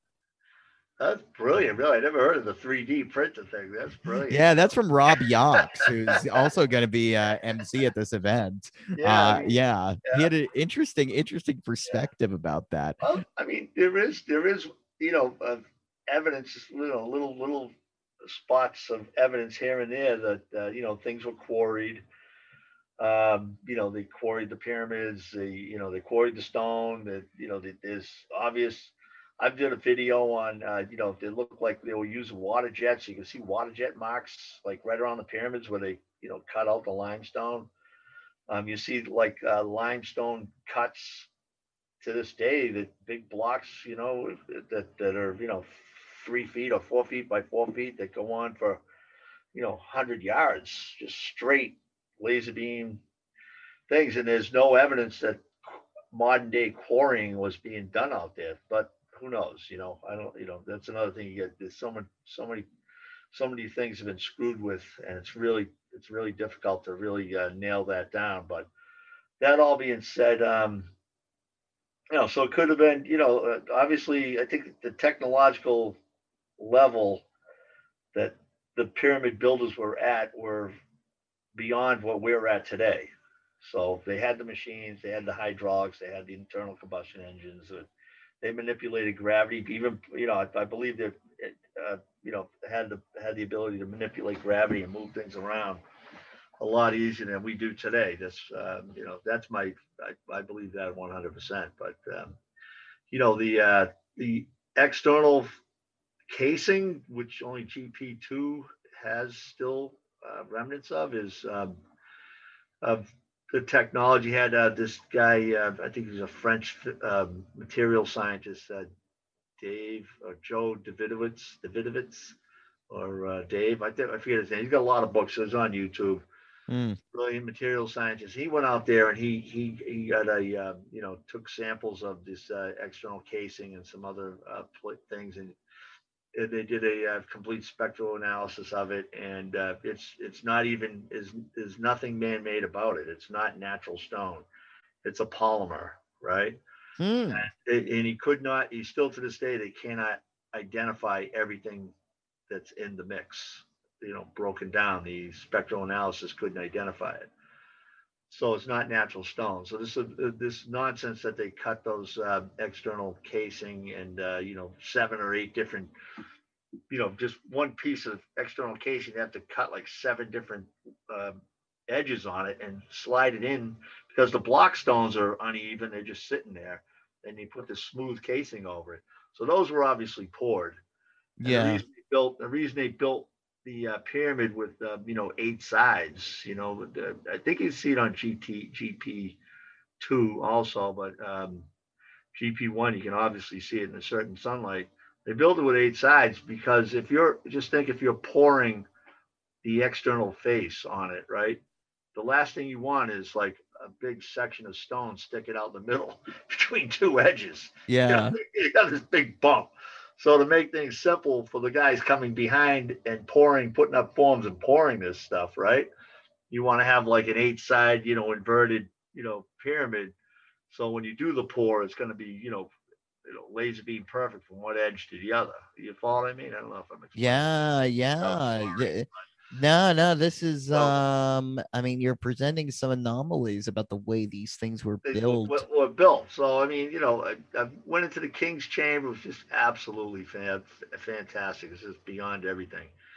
I've worked with stone. I've cut granite and used diamond tools to put round edges on it, and put sinks in and things like that. So I'm familiar with what you're dealing with, and this massive granite chamber, the King's Chamber, is just beyond everything.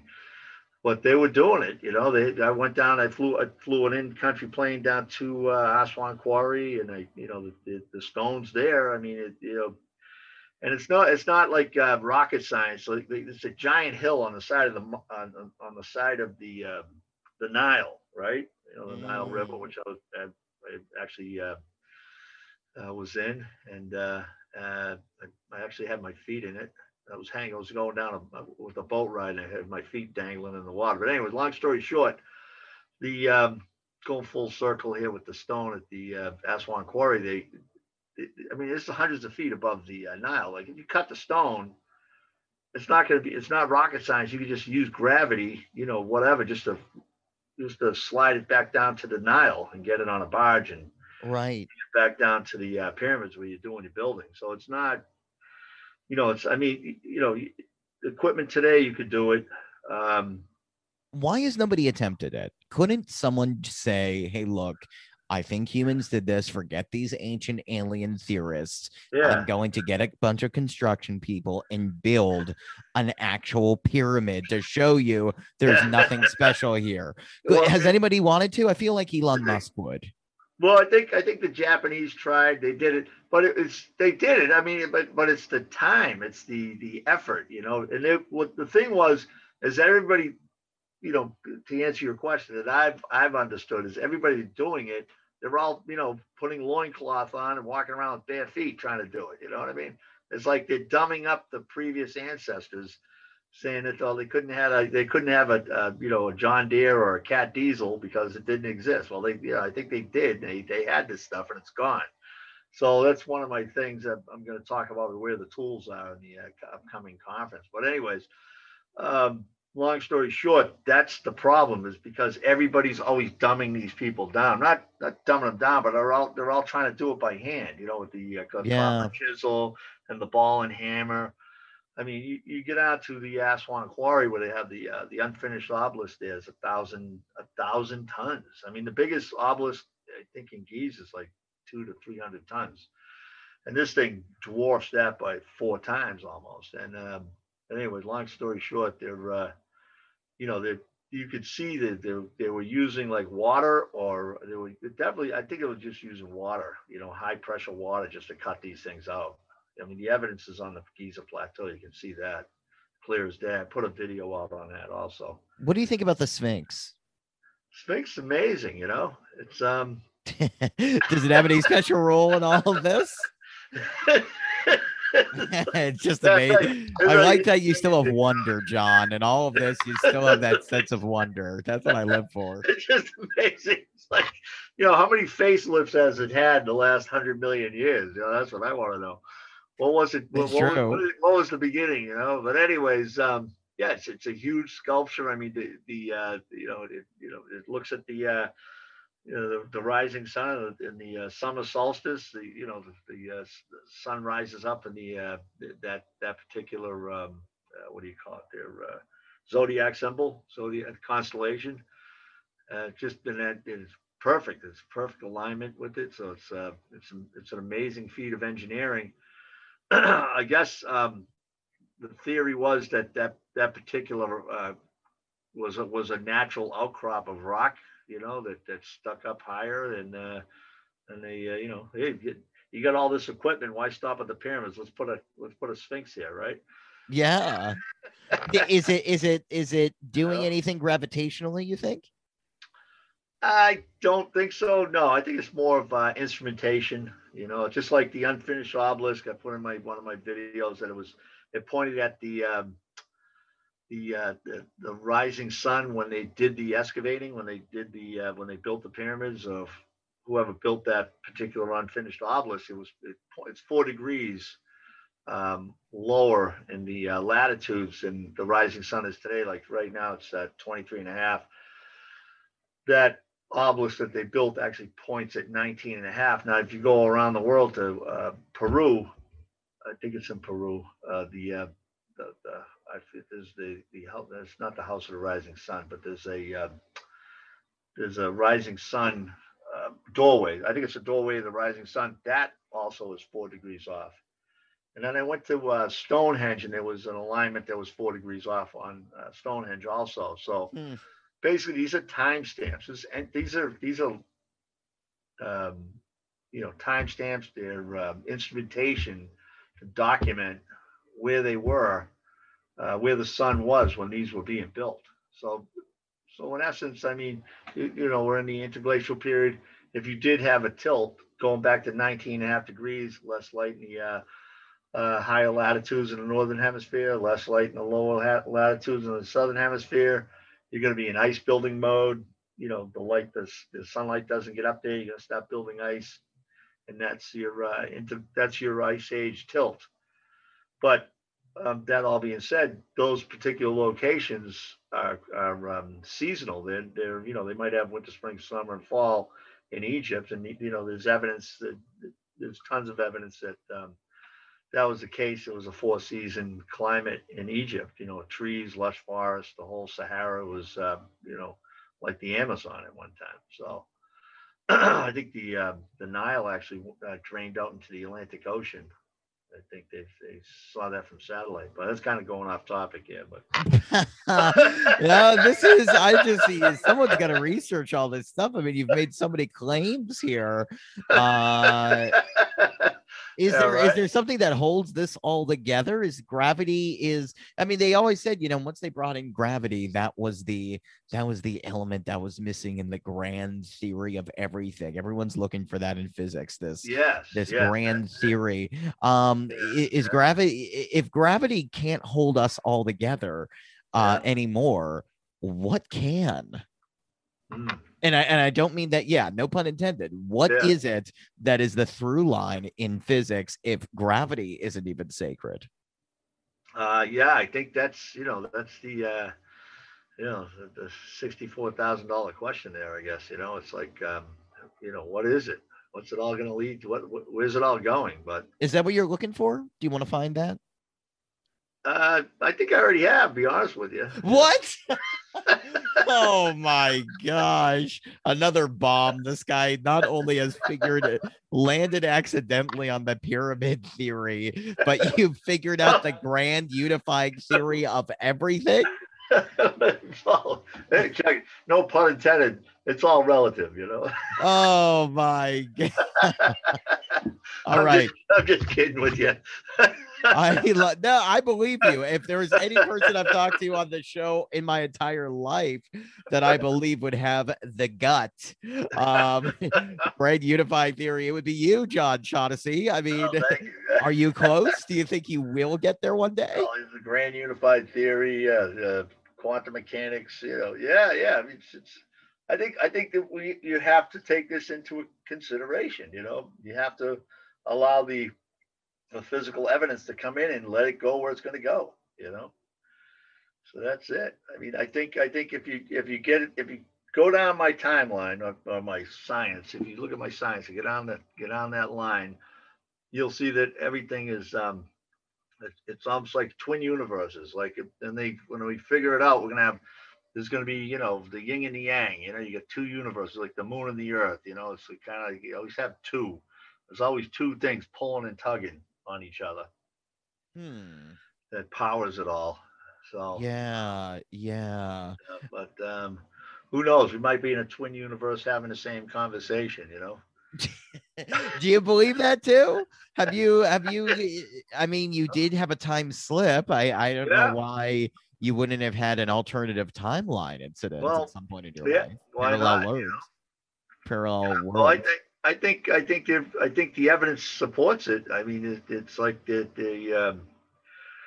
not the Big Bang; it's the Big Spin. I've been saying that for decades. Oh, go into that more. Yeah, I mean, it's the I think it's a big spin. Centrifugal force that one of my forces that I came up with, and it just goes out, and then it'll like slow down, and gravity will pull it all back together again, and once it all comes back down to a single mass, it'll it'll spin up, heat up again, and it'll go back out. It'll just disintegrate and go back out again. It might create a new universe. You know, so it's like it's like the sink where the water's going around the whirlpool and it just goes roundy, roundy, roundy and ends up down. But instead of going out of sight, it's just going into another void. So I mean, there's great theorists out there that say there's multiple universes, and it's a black hole, the center of the galaxy. I mean, or our black hole is that feeding another universe? All the mass that gets sucked into it is spinning out and getting shot out into another universe. Um, Have, I have don't know. you I mean, it's have possible. you had contact, do you think, with I suppose those paranormal incidents were Yeah. instances of you confronting that? Let's say that again. The paranormal instances you've had Yep. might be Yep. you slipping in and Yeah. out of that. What about the Yes. energies? Yes. What about the energies in the pyramid? There was a big movement in the 70s, pyramid power. People have talked Yep. about Yep. going into these pyramids and Yeah. experiencing profound healing and stuff like Oh yeah. that. Yeah. Yeah. How does that fit in with this theory of gravity, if Well, at it's all? yeah. I kind of I follow. I've done a lot of research and read up. Oh, you still there? You broke up a little bit. Wow. Ions, protons. If something, if you put water in the pyramid, it removes the positive protons or something. I'm screwing this up, but so it removes that, and that in and of itself is responsible for inflammation in the human body.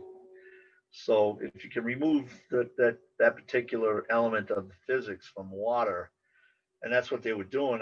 The Russians were, have done a lot of work with that. There's a lot of communities, pyramid communities, and they use this stuff on a daily basis. So all the water and everything, and they claim it cures people of all sorts of ailments and things of that nature. So it's entirely possible. I mean, going in there and for me, it's all dependent on going in a pyramid. It's and I know they don't make the pyramids. These are all just like hollow pyramids. They don't have the mass like GP1, 2, and 3. Millions of tons. So I don't think it's really a gravity condensing apparatus that they're building, but there might be some kind of geometry being set up where they're actually manipulating, say, the magnetic field in that particular place. So you're kind of going off of gravity and into magnetic field sciences and things of that You nature. know, I do want to ask you about that. And look, I mean, you've given me a pretty broad overview of your work so far. You have this book people can check out, Pyramid Gravity Force: How the Earth's Pyramids Work. You can get that book. We can put a link to that in the show notes.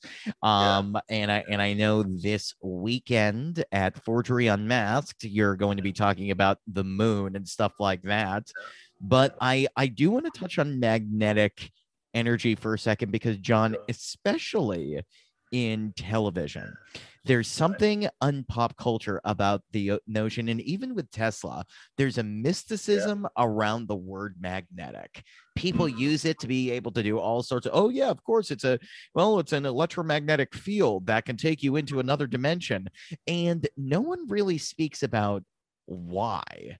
Why is it almost as Yeah. useless as saying oh, this is a dreamscape, and when you step or you step into this, or I don't know, fairy dust. I feel that magnetic field energy is Yeah. sometimes thrown around in the same way people use quantum physics as Right. this catch-all word for something that has mystical Yeah. properties that people don't understand. But you used it just now, and Yeah. I believe magnetism is a force in this earth that has Oh done yeah. things. Yeah. What can you explain what the power actually is and take away any of the Yeah. myths that Hollywood has given us about magnetism? Oh, I don't know if I could go. It's kind of going off out of well,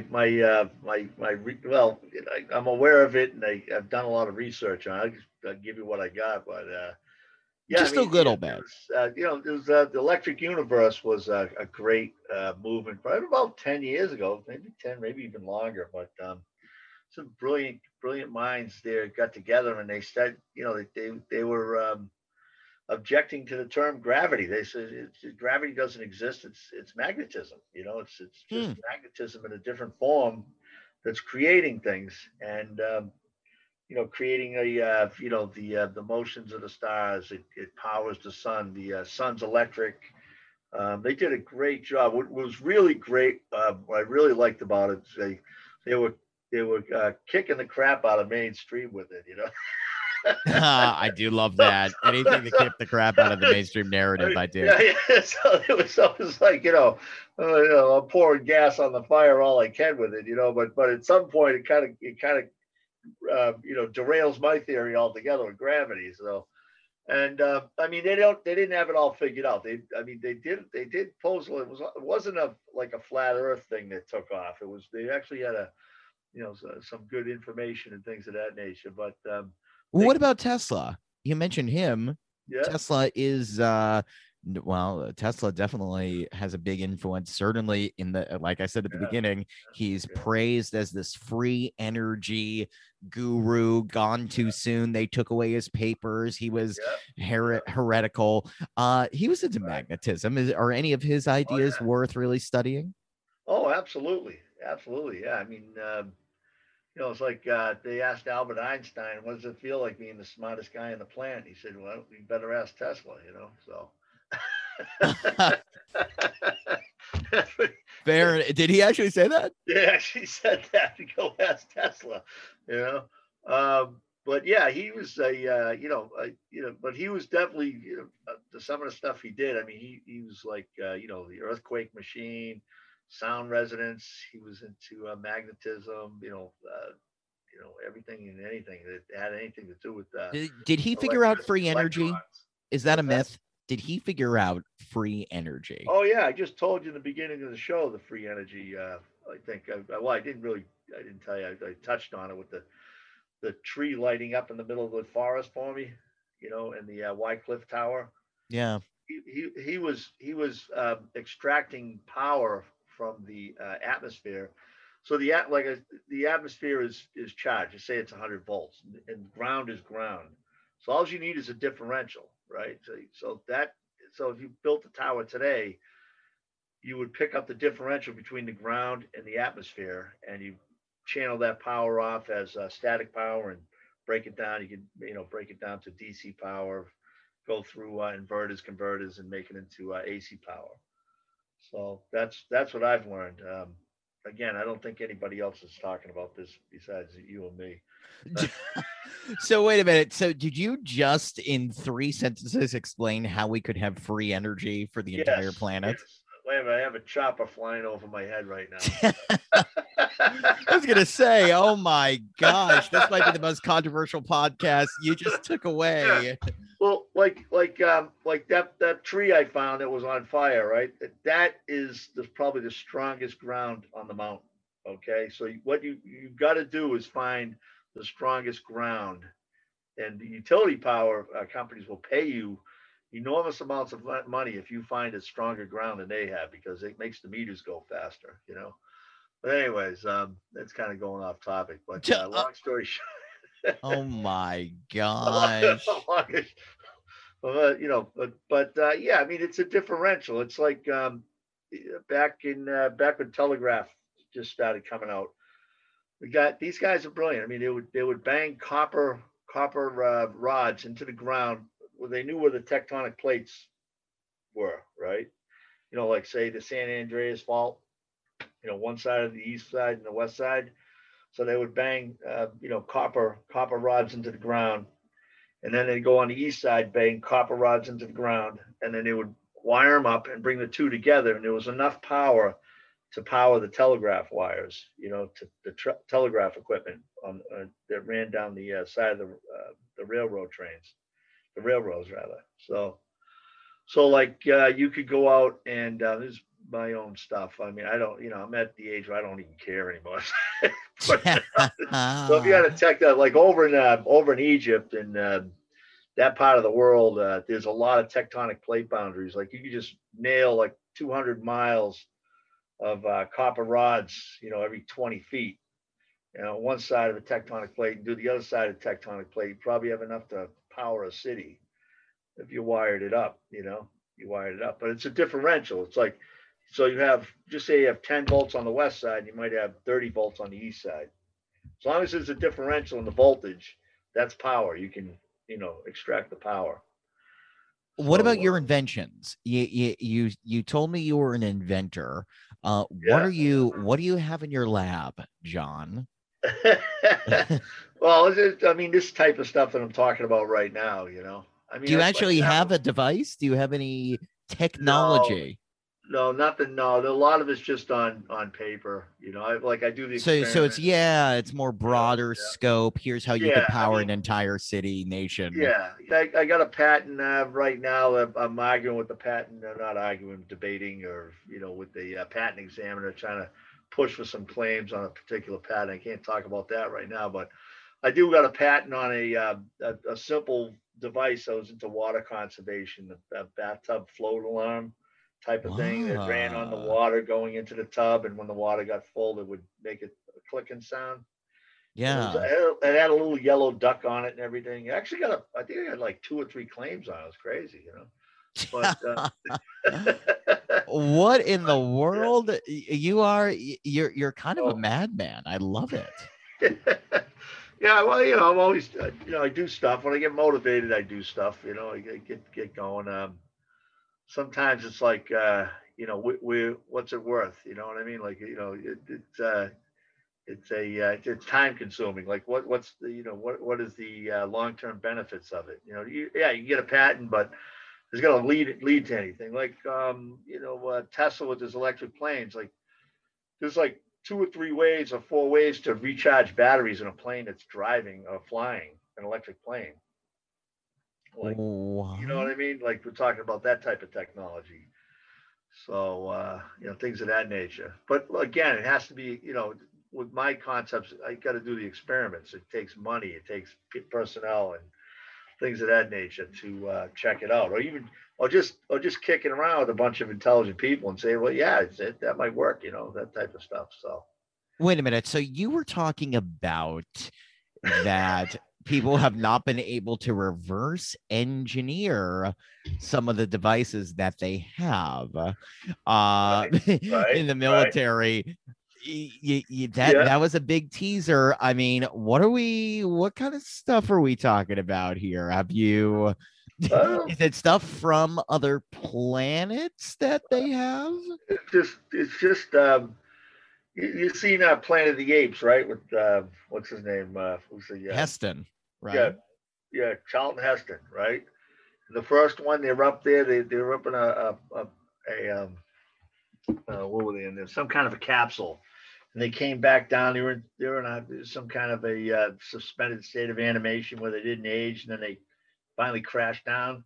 They Yeah. thought they were on some planet, but they weren't going anywhere. They were just going around the Earth, and they come back down, and the big smoking gun was the Statue of Liberty sticking out of the ground. Yeah. That's us. Oh man.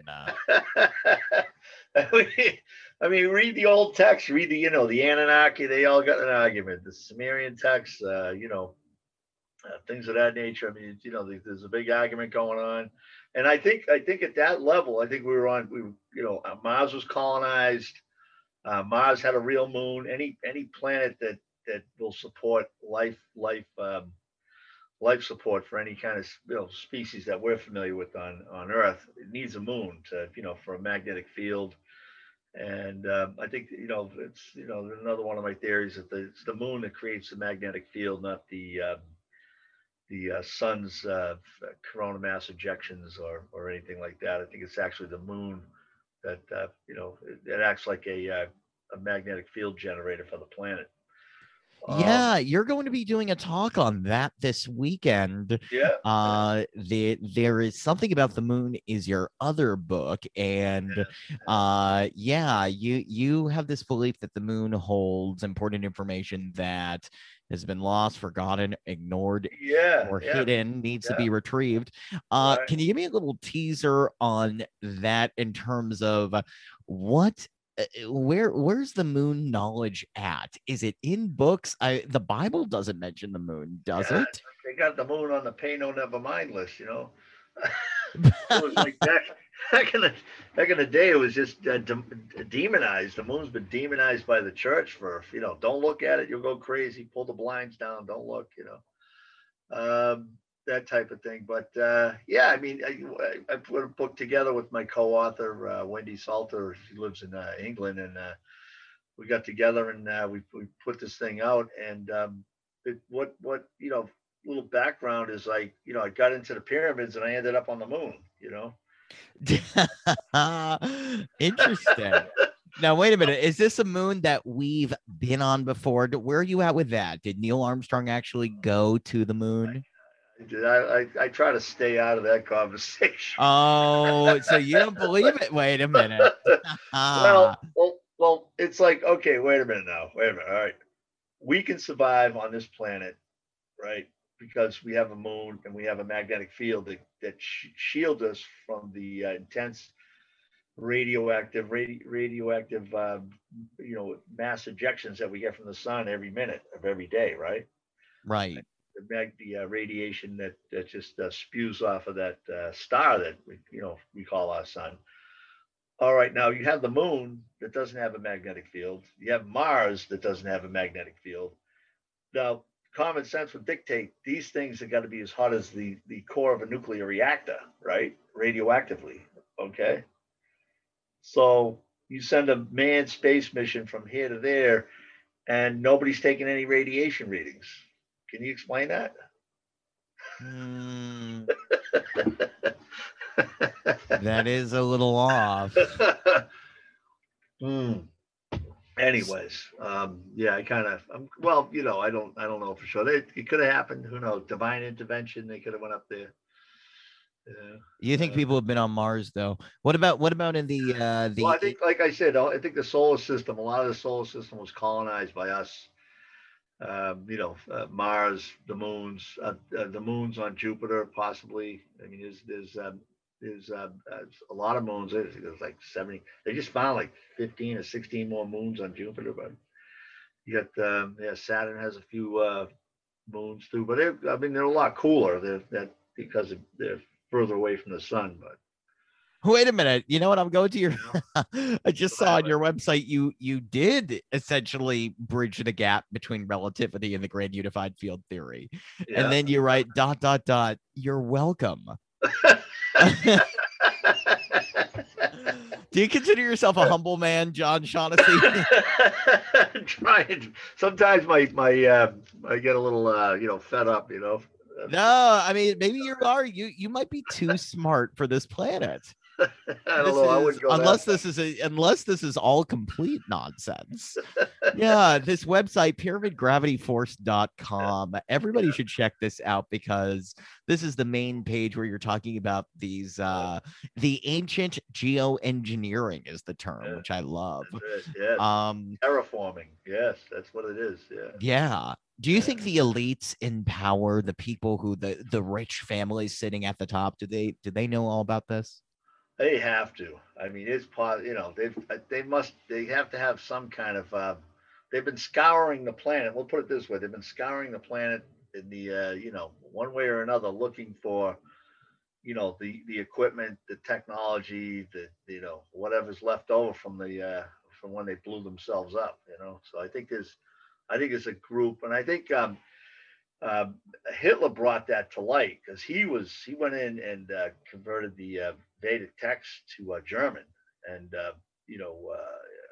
Oppenheimer, Einstein, Tesla, they all read that stuff, and that's where a lot of their ideas came from.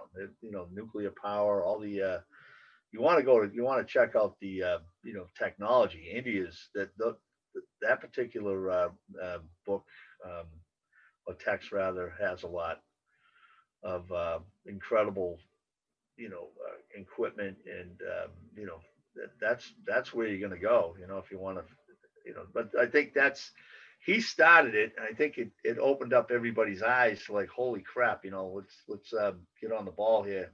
And then they're down in Antarctica. I'm sure they found some, there's evidence of technological advanced civilizations down there. Maybe, who knows?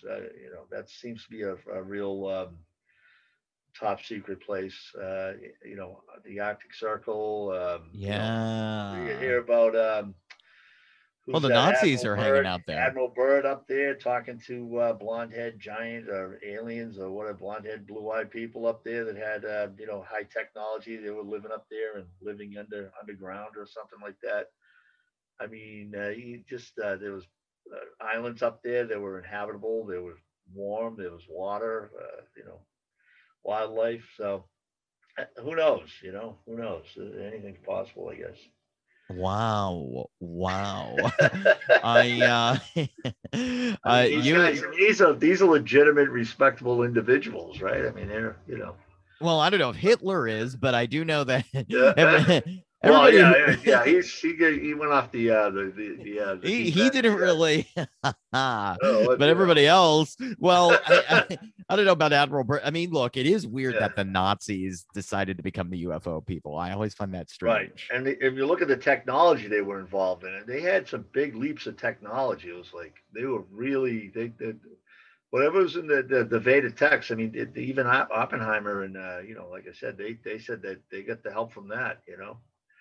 So so there is Bhagavad Gita, yes. So but going full circle to your question, the elite definitely are. They have in their possession, I would say, some if not all the possible technological advancements of those previous societies. I think this place has been occupied by different technologically advanced societies that might not even be related to each other. Who knows? John, I am there's so much here. I definitely want to have you back on. I mean, this is I feel this is such the tip of the iceberg with you. Thank you. I really am fascinated by your work. Before we wrap this, you said you don't care anymore. Well, I'm just putting it out there. In the safe, here's what I wonder. Well, no, I do think you care about the stuff you're researching, but I do think it would be great to hear, what is the Navy hiding?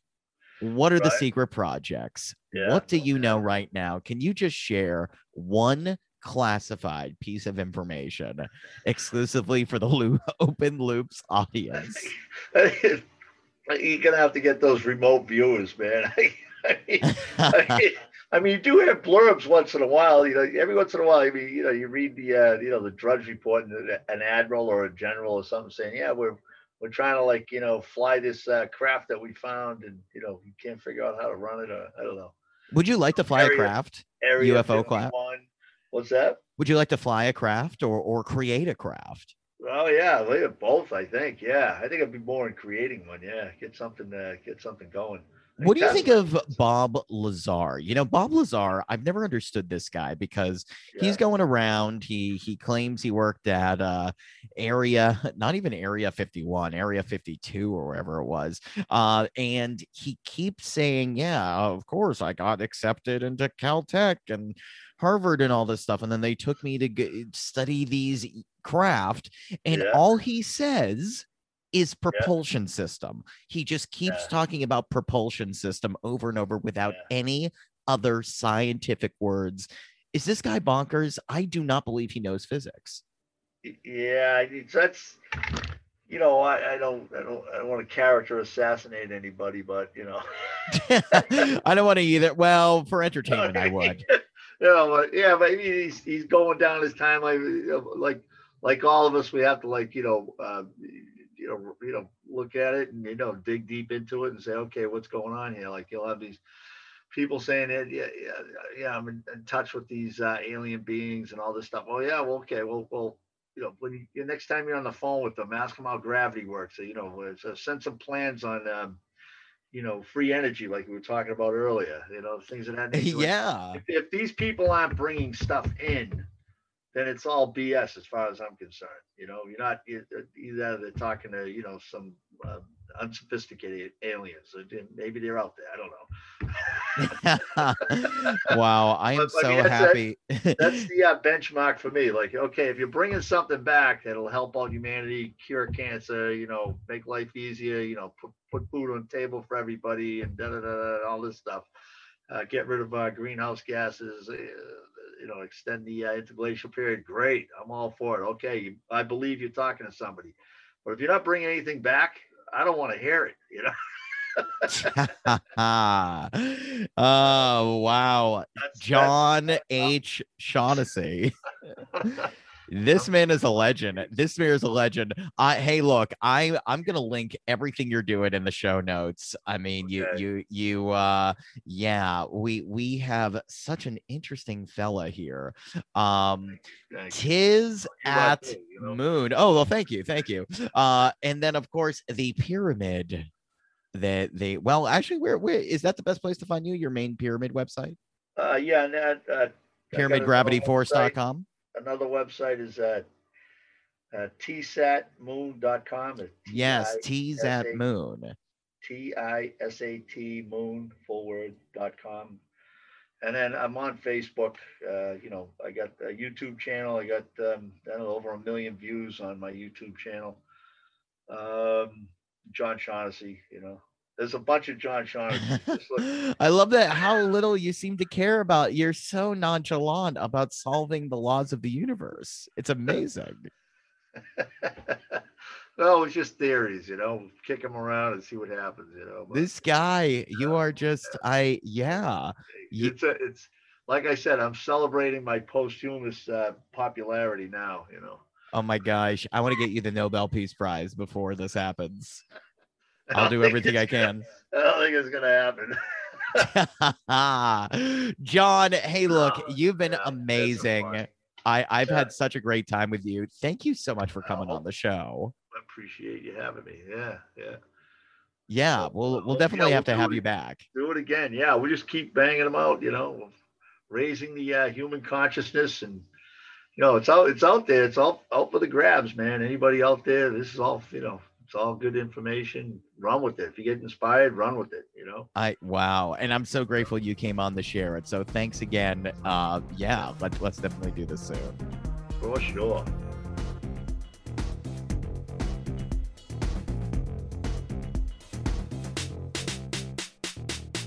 John Shaughnessy. Such a legend. Thank you so much for coming on the show. He nailed it again. Another favorite interview. One of my first favorite interviews was with him, and he did it again. What an amazing man. I want to go through a portal with him and have him explain everything as it's happening to me. That would be fun. I definitely know that if I'm going through the Bermuda Triangle and I'm flying Frontier Airlines, I've done something very, very wrong. Thank you, Ronnie McGilvery, for the theme music.